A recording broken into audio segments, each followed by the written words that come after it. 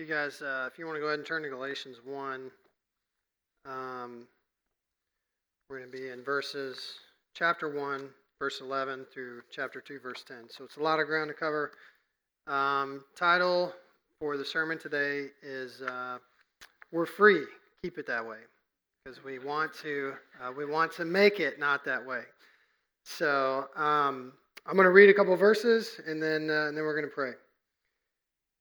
In chapter 1, verse 15, this is Paul. He says, "But when he who set me apart before I was born, and who called me by his grace, was pleased to reveal his Son to me in order that I might preach him among the Gentiles." Let's pray. Jesus, I thank you for your word. Thank you for time to gather together, to be refreshed, to be encouraged. We rejoice, Lord. We rejoice at the gospel going forth among a people who haven't heard it. We rejoice, Lord. I agree in prayer with Sean. We rejoice just at you doing the work of translating your sovereign, good, and perfect word.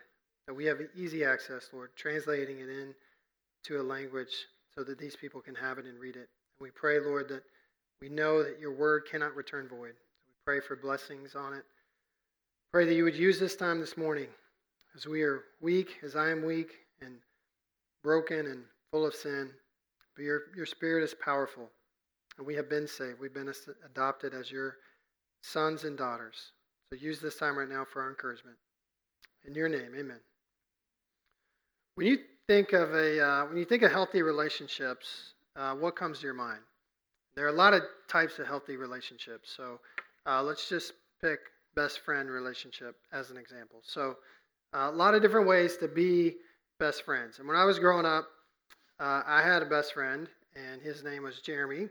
This is a picture of us. And so Jeremy and I, we were 4 months apart. Our moms are best friends, and so we spent a lot of time together. So the picture on your right, neither of our families went to church when we were growing up, so whatever nativity play we're in had to be through preschool or something. It's hard to tell in the picture. I think we've taken baby Jesus out of the manger, and we've replaced him with an army soldier that I'm about to run over with that truck. My theology's better now than it was then. I've made some progress. The other one is we're at the beach. Our families did go to the beach a lot together. You can see I've always had nice manners, which is why I'm trying to shove that whole burger in one bite. The boots and the velour long sleeve shirt, that's not my mom's fault. I demanded to wear boots every day of my life as a kid, so that's why I have the cowboy boots on, even at the beach. And I was always like 2 seasons behind. So in the summer I wore long sleeve, in the winter I wore short sleeve. I was the third, and my mom was pretty beaten down, so I could just out-argue her. So, you can see actually even in the play for the Nativity, that's obviously at Christmas. I have short sleeves on. Jeremy has a long sleeve shirt on. So, but anyway, we were best friends, and we were like brothers in a lot of ways. So we had some good times together. I don't remember actually. I've seen pictures and I've been told the story. One time when we were 2, Jeremy and his mom came over to our house, and our moms left us in the kitchen alone, which is always a good idea. And we got in the fridge, and we got out tomatoes and eggs, and we threw them everywhere in the kitchen. Now, some of that is on me and Jeremy. We got to take responsibility. Some of that's on our moms for leaving a couple of 2-year-olds in the kitchen alone who were prone to get in trouble together. So it's not totally our fault. So we had some good times together. We also had some hard times. We fought like brothers. I remember one time, this one I do remember, we were about 5 years old. We were fighting, and I had Jeremy in the headlock. And so I'm winning the fight at this point. I have him. But when you have somebody in the headlock, their face is close to your hand. And so Jeremy opens his mouth, and he clamps on my thumb. And I still have a scar on my thumb. And so at that moment, I release him. I let go. And I don't know what happened after that, but the fight kind of ended from after he bit my thumb. So we had some unhealthy things in our in our best friendship. But when you think about a best friend, what comes to mind? There are probably some universal principles that you want to have in a best friend. You want to have somebody who's dependable, somebody who's loyal, somebody who wants to, wants to serve you, to have your best interests at heart. But you may also have some preferential things that come into play. So a best friend, you may want somebody who will go to plays or go to the theater with you. Or you may want somebody who will play video games with you. Or you may want a best friend who likes food, and so they'll go to restaurants and eat well-prepared food with you. Or, you may, like Byron and Pastor Travis, like to watch sappy movies together, So it depends. There's a lot of preferential things in being a best friend. Not a lot of people know that about them. But there's kind of foundational things that are important in any friendship, and then there's preferential things. So you don't have to go on vacation together to be best friends, but you can't be best friends with somebody who spreads rumors about you or badmouths you behind your back. You can't be best friends with somebody who's physically or emotionally abusive to you. So there's a lot of freedom in how you can have a best friend relationship, but it doesn't mean that every single thing in a relationship is permissible and for it to still be healthy. And this is kind of where we find ourselves with Paul in the Galatians. So Paul is going to come in and he's going to defend the freedom that we have in Christ. And he's going to say, why would you want to leave that freedom? And he's going to talk about what the motivation is of why we want to pursue Christ. So Galatians is broken up into 3 sections. And the first couple chapters are really a lot of biography. So Paul's going to give a biography about his life before conversion, his conversion, and then how God's been using him. He spends chapters 3 and 4 talking about theology. So he's going to spend some time kind of backing up why we're free in Christ and what that means and how we can live. And then he's going to spend chapters 5 and 6 talking about ethics, and not ethics that are motivated from trying to earn God's approval or trying to please God or trying to get on God's good side, but how to live your life as an overflow of grace because of the grace that God has shown us and because of the love and affection that we have for God. And so that's kind of how the book lays out. But today we're going to look at a few different things. So as we're going through, keep these 3 things in mind. First of all, Paul's going to defend himself and he's going to defend the true gospel. Secondly, he's going to stress that we're free in Christ. So he's going to come back to this point over and over again. And then he's going to remind us that God's power works in our hearts and through his church. So again, Paul's going to defend himself in the gospel. He's going to stress that we're free in Christ. And then he's going to remind us that God's power works in our hearts and through his church. So some of these verses we're going to hit quickly because we've got 24. So, unless we would be here till 3 or 4 if we did it all. So we're going to hit some of these quicker, but I do want to go through all of them. So and I'm going to pick up in verse 11. He says, For I would have you know, brothers, that the gospel that was preached by me is not man's gospel. So he's reminding them that this is the gospel of God. It's not, he didn't make it up. And I did not receive it from any man, nor was I taught it, but I received it through a revelation of Jesus Christ. So Paul here is going to build his credibility. So he's going to build up his credibility about who he is in Christ, about his apostleship, and then he's going to deliver his message. And that's important anytime you're given a message to build up your credibility, because we don't all have credibility in everything. So, for example, I have no singing ability. In fact, I have negative musical ability. So if I sang for you, it would not be neutral. You would have to evacuate the room to flee for your ear's sake. So I'm telling you that so that if I ever come up to you and say, hey, why don't you come over to my house this afternoon? I'll give you some singing lessons. You should emphatically say no, because I'm tone deaf, I can't hear harmony, and I have a terrible singing voice. So I have no credibility to give anybody any kind of musical or singing lessons. So you will not see me up here on a Sunday morning with the worship team. But Paul's the opposite of me. When you look at his credentials and you look at his apostleship and who God had created him to be, how God had called him to be an apostle of Christ, he has a lot of credibility for who he is in Christ, and he's going to remind the Galatians about that and why he delivered the message the way that he did. And he's telling us that he preached the gospel to them. And if you go up and read verses 3 through 5, he gives an intro into the gospel that he preached.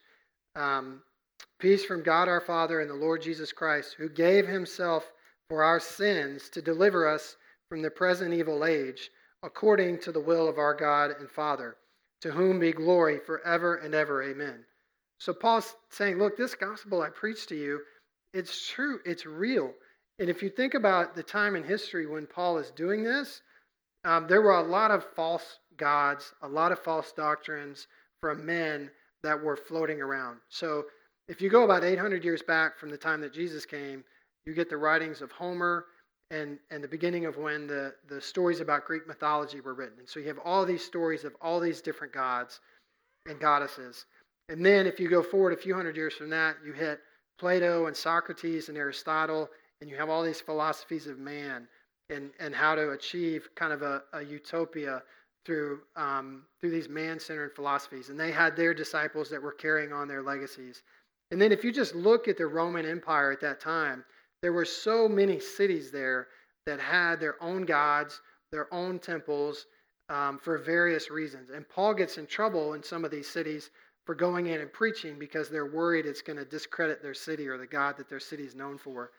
So at this day and time where Paul is preaching the gospel, he's swimming upstream here, so to speak, meaning not because he doesn't have God's power on his side, but there are a lot of false gods and false gospels that are being proclaimed. And so Paul's really working hard to try to make sure that these Galatians aren't deceived and that they hang on to the real gospel. And Satan really is a master deceiver. That's his natural state. That's how he naturally exists, is to try to twist and pervert truths and make them into lies and try to take lies and make us believe them as truths. That's essentially what he did with Adam and Eve in the Garden of Eden. He came to Eve and he said, hey, did God really say not to eat this fruit and you'll become like God? Wouldn't becoming like God be a good thing? And so she begins to believe this lie that becoming like God would be a good thing, even if the way you get there is to disobey God. And that's how Satan always functions. That's how he always works. He tries to come in and take lies and make them appear as if they're true. And so Paul's emphatically reminding us here that no, Jesus was really divinely man. He really did suffer the worst history and the tragedy of humanity by being killed as an innocent man for our sins. And it's through that work that he's offering us salvation. So don't add to it. Don't go back and try to put yourself under slavery or under these false gods. And he's going to go on in 13 and 14, and he's going to tell them about his former life. He's going to say, for you heard of my former life in Judaism, how I persecuted the church of God violently and tried to destroy it. I was advancing in Judaism beyond many of my own age, my people. So extremely zealous was I for the traditions of my fathers. And I want to start there. Paul is reminding him of two things. One, what he's being accused of, he used to be one of the people doing the accusing. If you read, Martin Luther wrote a commentary on Galatians. If you read his commentary about these verses, he says, Paul is essentially saying to these guys, look, I used to be a Judaizer. I used to preach the law. And not only that, I was better and more passionate than these guys are. If that had been true, I'd still be on their side. So why would you listen to them? Because I've seen that it's not true. And even if it was true, I did a better job than they did at it. And so he's kind of undercutting them.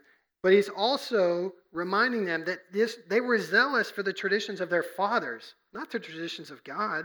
They were not pushing forward, trying to advance the kingdom of God. These were their traditions and their laws that they had developed outside of God's law that they're zealous for and they're trying to add to. And so when I was thinking about Paul's life, because he doesn't sugarcoat it here, he says, I was advancing in Judaism beyond many of my own age.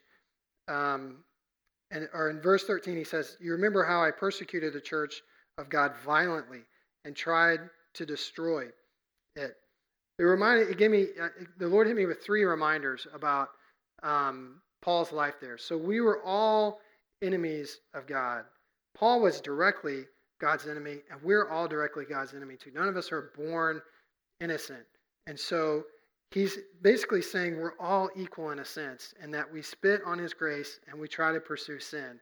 And God always comes to us in our filth, and he cleans us up and he accepts us and adopts us as his children.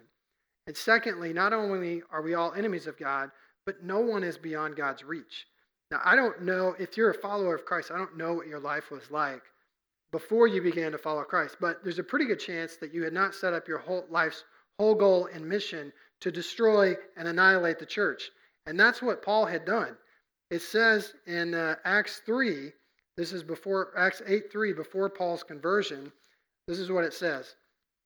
Paul was ravaging the church and entering house after house. He dragged off men and women and committed them to prison. So God reached this guy and opened his eyes to the truth. He took the guy that was trying to destroy the church and annihilate it, and he made him the father of missions and church planting. So why would I believe? Why would you believe that anybody is beyond the reach of God? Why would we limit his power? We say that we believe he's sovereign. We say that we believe he is creator and has dominion over all creation. So why would we believe that anybody is beyond his reach? Why would we try to limit God's power like that? And Paul is an excellent example for us because he was doing, not only was he just saying, I don't care about God, he was directly opposed to God, and God reached in and saved him. And then finally, Paul reminds us that there's nothing in our past that's unforgivable. The only thing that's unforgivable is the only way we cannot receive forgiveness is to refuse to repent and turn to God. But Paul had all kinds of horrible things in his past. He had murder in his past. He had abuse in his past. It says he was dragging off men and women to prison. He says himself he was violently trying to destroy the church. God comes in and he saves murderers. He saves addicts. He saves victims of abuse. He saves abusers. That's what he does. And Satan, again, he's a natural deceiver. That's his state. That's what he wants to do. He wants to make you believe that your thoughts or your actions or your family or anything in your life that you've done will prevent you from coming to God. And God says, no, I have seen it all. There is no sin that I cannot reach in and forgive and make you part of my family. So it's a good reminder as we think about who Paul was and now transition to who he became. So in verse 15, he says, but when he who set me apart before I was born and who called me by his grace was pleased to reveal his Son to me in order that I might preach him among the Gentiles, I did not immediately consult with anyone, nor did I go up to Jerusalem to those who were apostles before me, but I went away into Arabia and returned again to Damascus. So Paul reminds us quickly here that he came to the gospel in a non-traditional way. So he didn't have a friend or a relative or a coworker who shared the gospel with him. He didn't go to a rally when he was young and run down front and pray a prayer. God directly appeared to Paul and blinded him. And Paul had a deep understanding of who Jesus was because he knew the teachings of Jesus. He knew what he was opposing. And so when he realizes Jesus is real and really is the Son of God, all these things inside of him that are warring against God flip to affection for God. He had a much deeper understanding of who Jesus was than a lot of people are when they come to faith because he was warring against. So he knew what he was battling. He knew his enemy, so to speak. And when he says in verse 15, he said, verse 16, or 15 and 16, he said, and when he who called me by his grace was pleased to reveal his Son to me. And that really hit me, that pleased. God is a pleasing God. He's a blessing God. He is a God that's full of joy. And he wants to bless us, and he wants us to be pleased and joyful. And it pleases him. It gives him joy, literally brings him joy to reveal Jesus to us because it's what we were made for. It's how we were made to live our lives, to pursue God, to have love and affection for him. It's why we were created. So he derives joy from it because it's what's best for us. And so he wants to give us what's best for us. He wants to give us joy. One of our maxims at TCC is biblical change is more about what we pursue than what we avoid. Sometimes in the culture, we can be known as Christians for what we avoid, what we boycott, what we don't like, instead of how we are motivated and filled with love and affection for the Savior. And we want to be characterized as a people who are fulfilling literally the destiny that God has for us, literally why we were created. And as I was thinking about this, I thought of a practical example. So let's say Saturday, and you call me up, and you say, hey, I'm going to grill out. You want to come over? I'm like, man, I want to come over and grill out. I love grilling out. So I come over, and we go on your back porch, and we're hanging out, and I see a boat in your yard. And I'm like, oh, hey, how do you like your boat? You're like, oh, I hate it. It's terrible. It's the worst. I'm like, no, people usually don't have animosity toward boats. What's going on? You're like, come on, I'll show you. So we go over, we get in the boat. You turn it on, you rev up the motor. I look over the back. I see the propeller in the air spinning. You're like, see, it doesn't work. It didn't go anywhere. And so I say, all right, come with me. We go to the lake. We put the boat in the water, and it takes off smoothly through the water. We swim, we fish, we ski all day. We go back to the lake, back to the dock, and I say, see, the boat is made for water. You have to put it in water. That's how you enjoy it. That's what it's created to do. And you say to me, that's ridiculous. I want to drive the boat on the road. I want to go off-roading in my boat. Why are you so narrow-minded about boats? They got to be in water. I'm like, are you insane? The boat's made for water. I'm not being narrow-minded. This is what it's created to do. But we do these kinds of things all the time in our life where we forget what we're created for and what God made us to do, and we try to pursue other things. And then we wonder why it's not working or why we're not fulfilled. And so Paul's reminding us here that it pleases God and it pleases us. It's good for us when we pursue him. It's not restrictive. It frees us up because we become like the boat in the water. So in verse 18 to 20, he's going to talk about, he's already said, look, I became a believer. I went away into Arabia. And then after 3 years, he did go to Jerusalem. So he says, then after 3 years, I went up to Jerusalem to visit Cephas, that's Peter, and remained with him 15 days. I saw none of the other apostles except James, the Lord's brother. And what I am writing to you before God, I do not lie. So Paul is confirming that he went to Jerusalem after his conversion. And he met with Peter for a couple weeks, and they hung out. But he wants you to know, he wants us to know, he didn't go up there to sit at their feet to learn from them. He went up there as a peer. He went up there for mutual encouragement because he'd been faithfully preaching the gospel to the Gentiles. And so he's going to go to these brothers now so that they can build each other up and be encouraged. And so he wants them to know that this is true, that he spent time faithfully pursuing God and doing God's work before he ever went to Jerusalem, because he's going to show that there's not like one official dealer where you have to go and get the Bible or you have to get the gospel from. And so he even goes under oath. So right there where it says, it's a little awkward in the English language, but there's a parentheses and he says, and what I'm writing to you before God, I do not lie. He's essentially going under oath there. He's taken an oath to say, look, this is true. Even before God, I'm saying that this is true. And then there's a lot in verses 21 to 24. So I want to move there. He says this, then I went into the regions of Syria and Cilicia, and I was still unknown in person to the churches of Judea that are in Christ. They were only hearing it said, he who used to persecute us is now preaching the faith he once tried to destroy. And they glorified God because of me. And so Paul is basically going to kind of put the nail in the coffin here and seal his case. All right? So he's going to reaffirm his credibility and how he went to preach the gospel to Gentile areas and how those in Jewish areas responded. So he says he went to Syria and Cilicia. Sean showed a graphic last week. So those areas were north and west of Israel. So they're kind of north and west, and then north of them you get Galatia. So that's who he's writing to, the area of Galatia. And so they would have known, all this geography at the time when he's writing it. And so he's telling them, look, okay, let's think through this logically. I did not receive the gospel from the apostles in Jerusalem. I did not receive it from a Jewish person. And after I got saved, I did not go to a Jewish area. I didn't go to Jerusalem. I didn't go to Judea. I went to these Gentile areas and I preached the gospel there. So I didn't hear it from a Jewish person. I didn't go to Jewish people afterward. I went to non-Jewish people and I preached the gospel. Yet, those in Jewish areas, Judea was like the heart of the Jewish area, those in Jewish areas are rejoicing because of the fruit of the gospel that's bearing fruit. So if there are churches being planted and disciples being made there, and I had no contact essentially with Jewish people. If the gospel had to come, if you had to be Jewish to get the gospel, they would not have been rejoicing. So Paul's essentially saying, look, I am a legit apostle because I had no Jewish, other than the fact that I'm Jewish, I had no, kind of Jewish upbringing in the gospel. But the Jewish people were still, the Jewish believers were still rejoicing.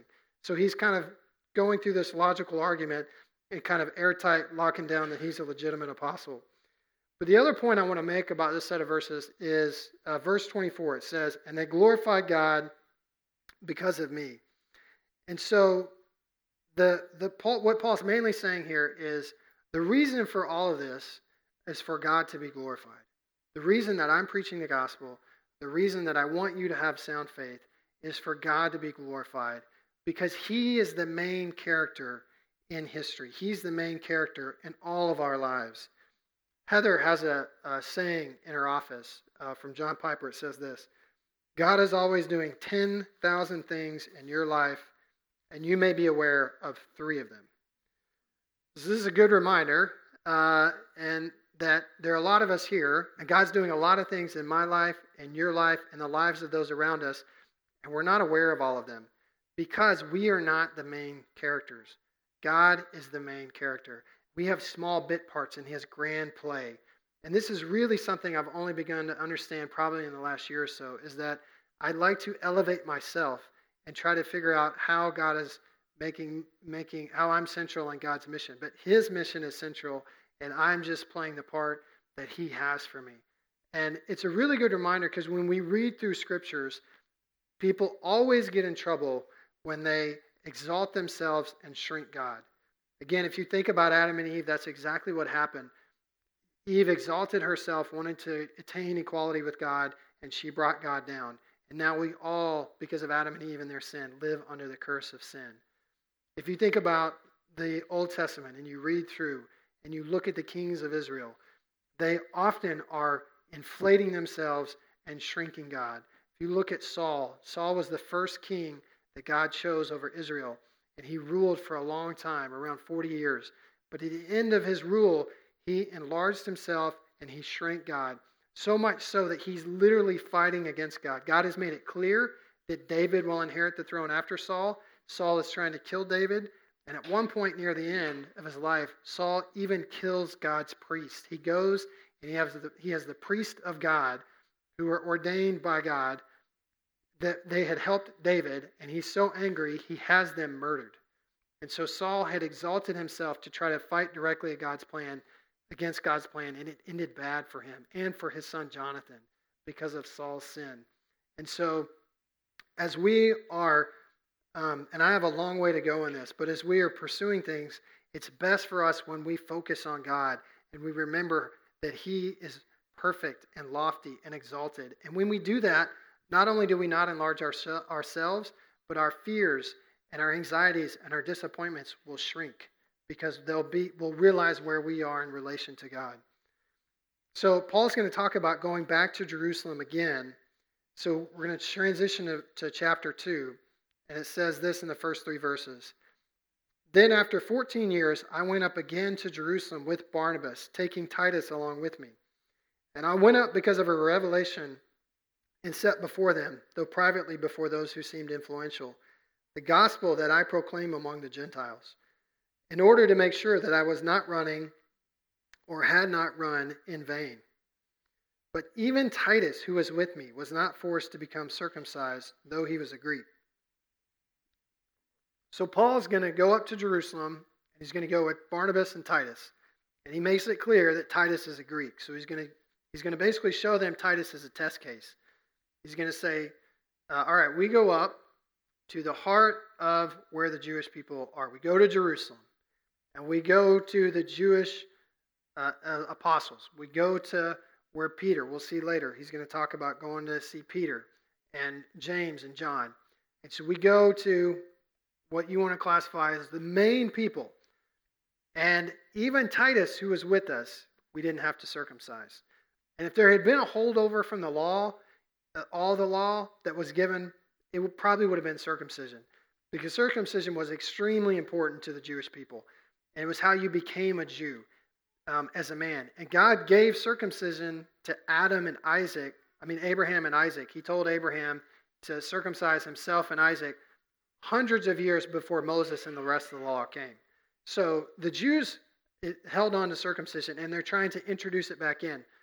Now, old habits die hard because they had been doing this for hundreds of years, and they want to keep doing it to try to make it. They're trying to add to the gospel here. But Paul's coming in and rebuking them and saying, look, we went to these people who these false teachers are saying are the ones who really matter, and we went with Titus, and we told them, he said, I told them the gospel we proclaim in order to make sure that we were not running or had not run in vain. So Paul doesn't go up there to try to just hammer them down. He goes up and he says, look, this is what we're proclaiming. We want to make sure we're not too off base here. And they affirm it, and they don't even mention anything about Titus having to be circumcised. So Paul's basically saying what he says later in chapter 3, verse 11. He says in Galatians, now it's evident that no one is justified before God by the law, for the righteous shall live by faith. And Paul's going to flesh this out more as we go through chapter 3 and 4. But he's making it clear we cannot live by the law. That's why we needed a Savior. That's why we needed Christ. And Jesus is trying to get this message over and over and over in his ministry communicated. Because, again, these Jewish leaders had created all of these extra rules that had to be followed. And that was how they viewed your status before God. That was how they viewed you being close to God, as if you could keep all the rules.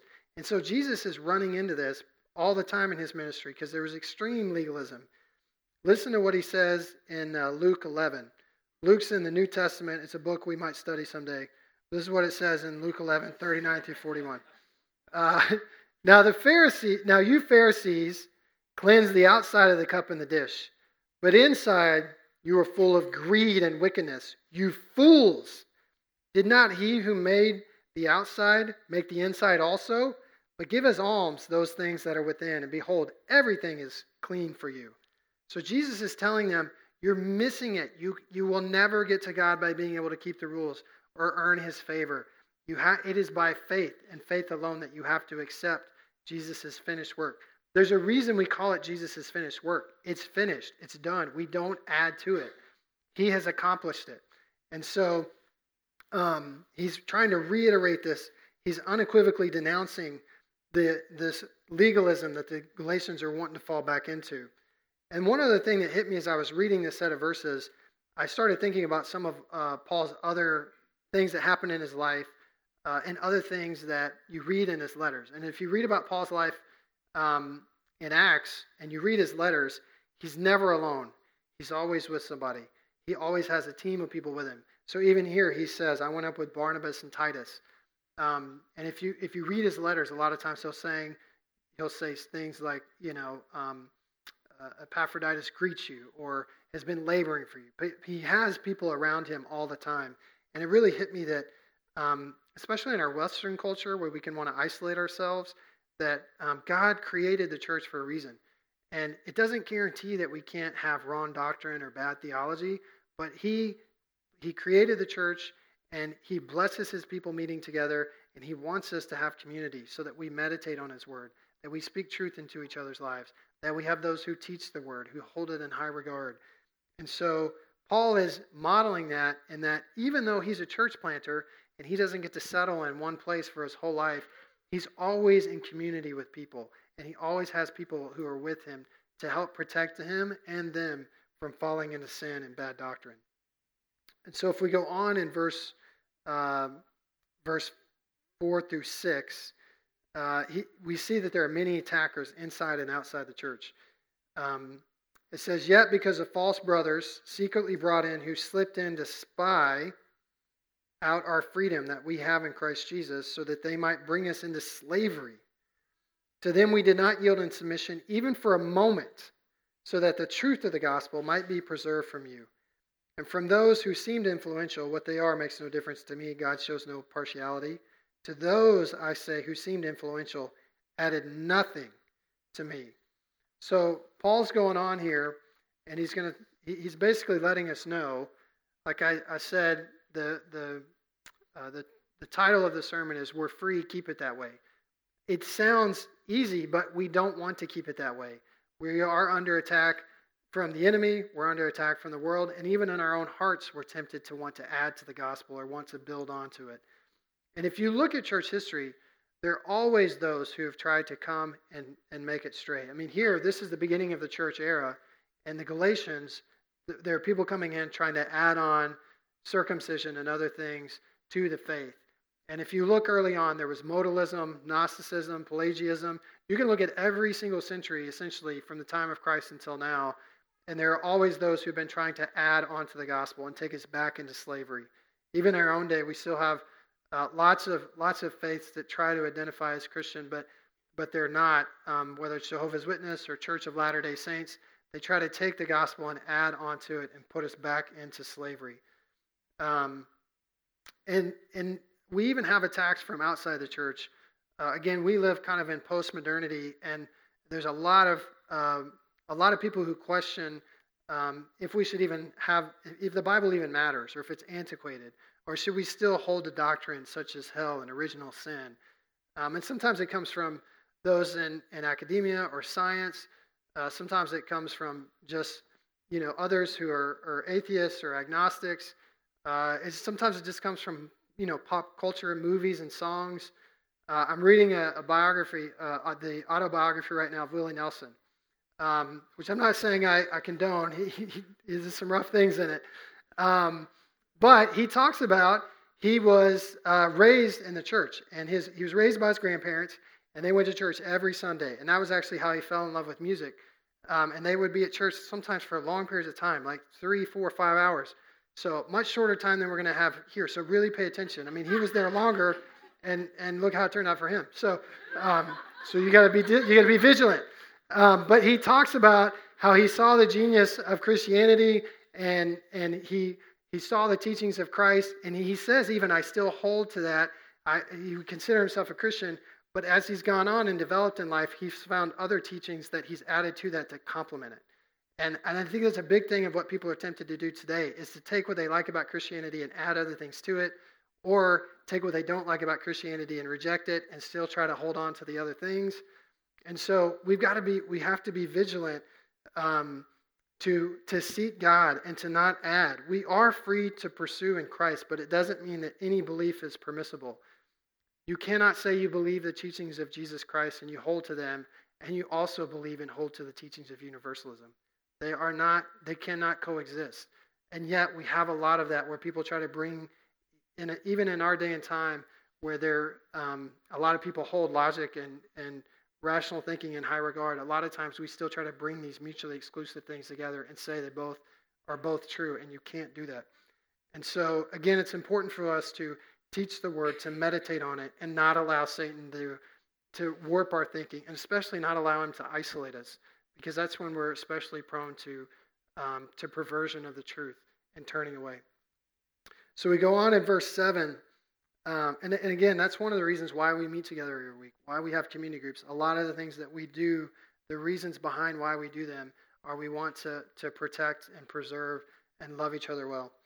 So in verse 7, he goes on and he says, on the contrary, when they saw that I had been entrusted with the gospel to the uncircumcised, just as Peter had been entrusted with the gospel to the circumcised.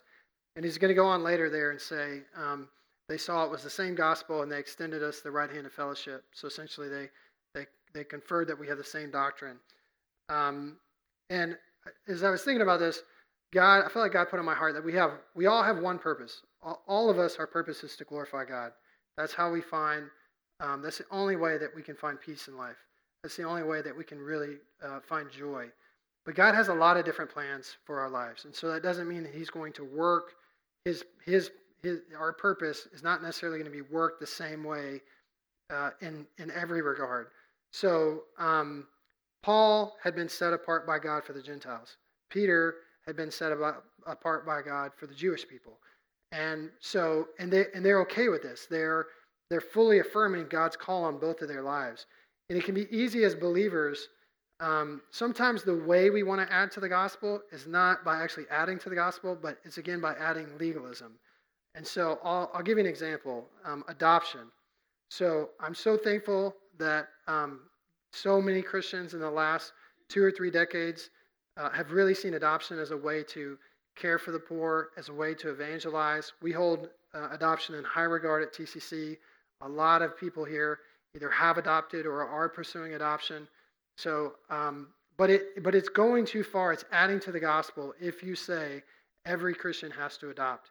And you can make all of these arguments that are biblical and logical, like God calls us to care for the orphan, and orphan care is very, very close to the heart of God. Or, if every Christian adopted, that would go a long way in helping solve the problem and reducing the number of orphans. Or, we in America have been blessed with extreme material wealth, so there's a responsibility to use that to help those who don't have it. Or there are some people who are in hopeless situations, and it's our job to come in with the gospel.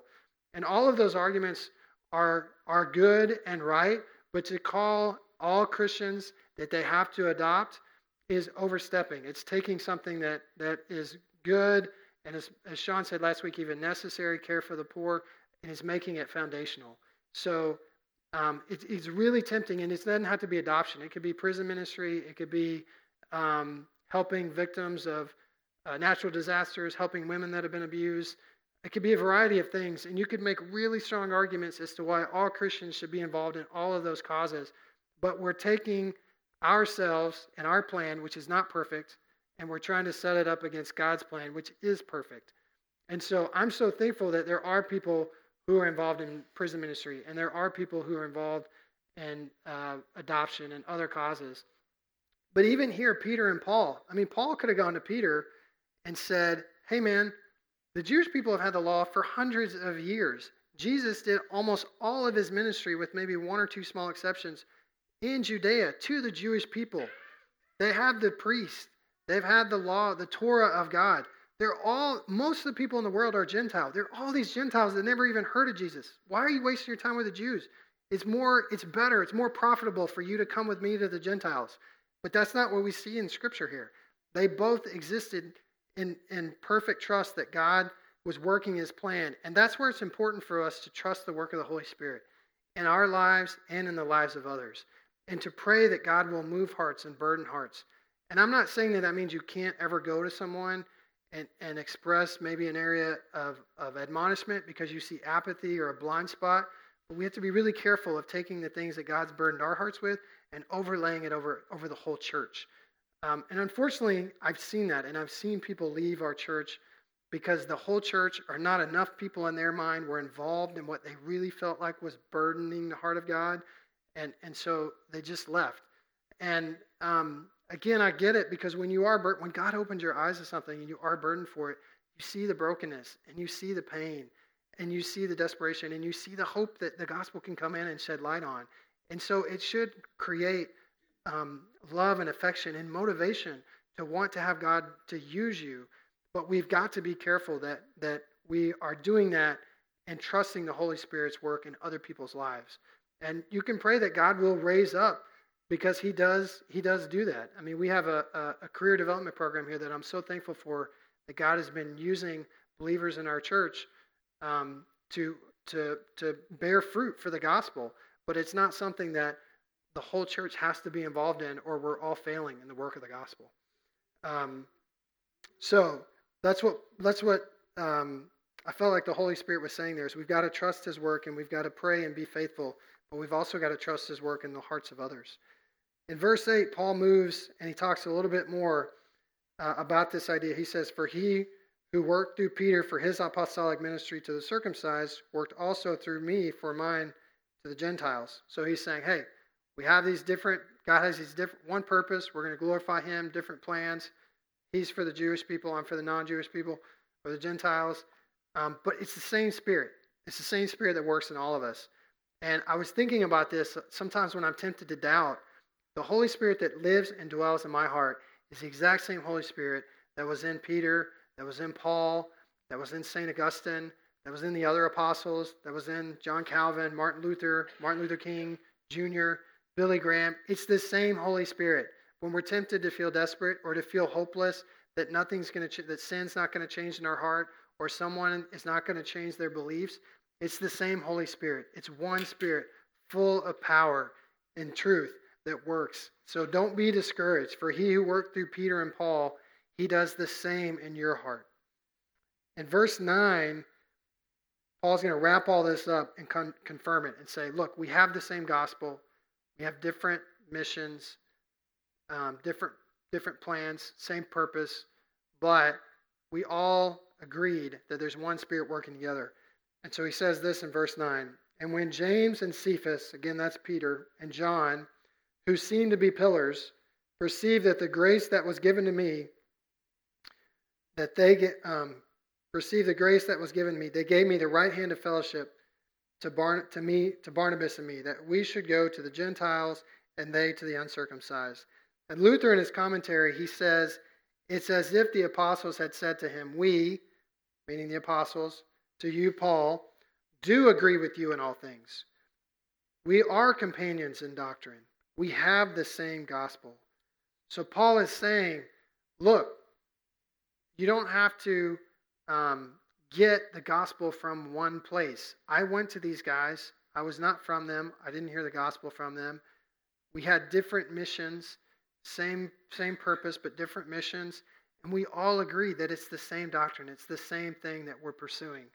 And so it was basically that right hand of fellowship was a way of kind of condoning or showing acceptance. So Paul wants everybody to know that he and the disciples in Jerusalem are boys, that they're all together. They're all in it together. And then verse 10, we get this. We've had 23 verses of like, this is who I was. This is how God saved me. This is who I am. This is the gospel. This is why we're free in it. This is why we don't want to go back into slavery. Care for the poor. So it's like this little throw in here, but we're going to flesh it out later. It says, only they asked us to remember the poor, the very thing I was eager to do. Now, is he saying, is he adding on to the gospel? He's not. And we're going to spend some time in Galatians 6 when we get there talking about what it means to care for the poor. It's very close to the heart of God. But again, I thought Sean did a great job last week. It's important. It's necessary, but it's not foundational. Care for the poor does not save us. It does not earn us God's favor or get us on his side. It's an overflow of affection out of our hearts that we want to do that. And there are a lot of ways to care for the poor. Again, we don't have time to go into all of them. But God's called us to be generous, whether that's through relief, through rehabilitation, or through development. God's called us to be generous. Just as we're called to imitate Christ and extend grace because he's extended grace to us, we're called to be generous and extend generosity the way that he's extended generosity to us. And that can look a lot of different ways. Again, that's where we have to be careful to not try to drag everyone in to our own burdens. So I want to just close and summarize with this passage. Again, Paul is trying to let us know that there's one gospel, and that is the only gospel from God. There is no other secret out there. This is the one true gospel. Everything else is a lie, and it's part of the master deception from Satan. Again, that's his natural state. So there's one gospel, and that's the only gospel. That gospel that we have is the only gospel from God. And we are free to pursue Christ. So don't imprison yourself again. Don't add to the gospel. Don't put yourself back into a cell of confinement. Enjoy Christ. Enjoy that freedom. Enjoy that love and affection. And there's one Spirit that works through all of our hearts. So the same Spirit that has worked in whoever your heroes of the faith are, it's the same Holy Spirit. It's the same power of God that dwells in your heart. Let's pray. Jesus, I come to you right now. I thank you for this time. I thank you for your word. I thank you that you use broken vessels, Lord. I thank you that there is not an ability or an IQ test to be a follower of you, Lord. I thank you that you love us, that you use us. In fact, as Sean said, you use foolishness to show how powerful you are. You use us as foolish, broken vessels to show how powerful you are. So I pray right now as we reflect on these words, I just pray, Lord, for wisdom. I pray for truth. And I do pray for joy and freedom, Lord. I pray that we will remember, just as we enjoy fun memories with best friends, we can enjoy affection and communion with you. In your name, amen. So we're going to go to a time of communion. We have a table in front, a table in the back, two up front. If you're a follower of Christ, this is an important meal because it's a time to reflect on the freedom that he's given us. The reason we follow him is because he chose us, He did the work and he saved us. It's not what we did. So reflect on that freedom and rejoice. If you're not a follower of Christ, don't go to one of these tables, but use the time. Again, there's nothing that you have done that's unforgivable. You can call out to him and he will meet you. He will forgive you and he will save you. So we're going to use this time to go to when you're ready. You can go get it and take it at your seat when you're ready. And then we'll sing a little bit and then close with a blessing from Ephesians.